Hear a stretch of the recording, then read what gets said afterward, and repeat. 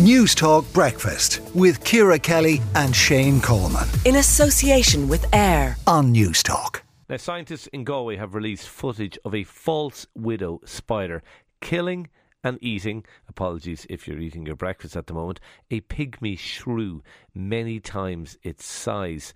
It's believed to be the first visual record of such an attack. Wildlife expert Éanna Ní Lamhna joins us.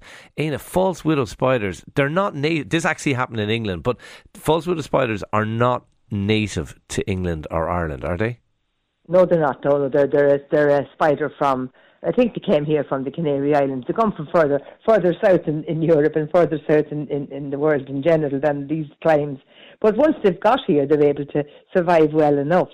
So this video of the spider eating a pygmy shrew, I mean, last year we had one of a spider, the same false widow eating a bat, and before that was eating a lizard, not the same spider obviously, but the same species was filmed eating a lizard. So it has history in this, I have to say. This is not the first time it has been found eating vertebrates, A modern day taming of the shrew. Are they a threat to our ecosystem? I mean, if they can kill a shrew, which would be many times its size, what else can they do? And are they a threat to our ecosystem? Oh, God only knows what else they can do when they discover how tasty shrews are. No, it's interesting that it would be an invertebrate killing spider, because it's quite a small spider. I mean, if you think of tarantulas and things that you get from the Amazon and those parts of the world, I mean, there's a bird-eating spider there that will kill birds, but it's a much, much bigger spider than the false widow we have here.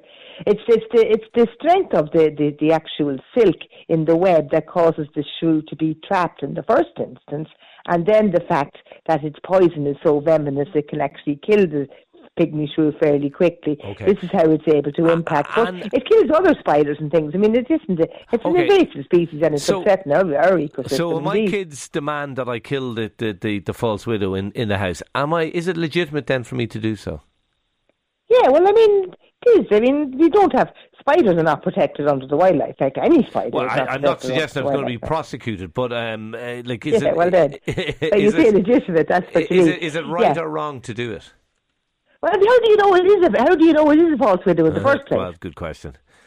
It's anybody that sees a big spider now thinks it's a false widow, whereas it isn't necessarily a false widow at all. I mean, there's big house spiders that have been in our houses all their lives, and we've always had them, and they don't behave in this fashion at all. The false widow is generally outside rather than inside, running around your house. But I mean, this is again going to whip up a frenzy. Every spider that's seen now is going to be accused of being a false widow and duly squished.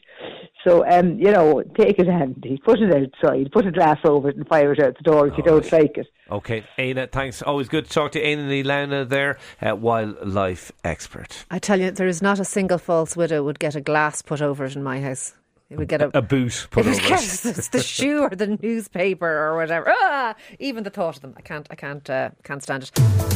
News Talk Breakfast with Ciara Kelly and Shane Coleman. In association with AIR. Weekday mornings at 7 on News Talk.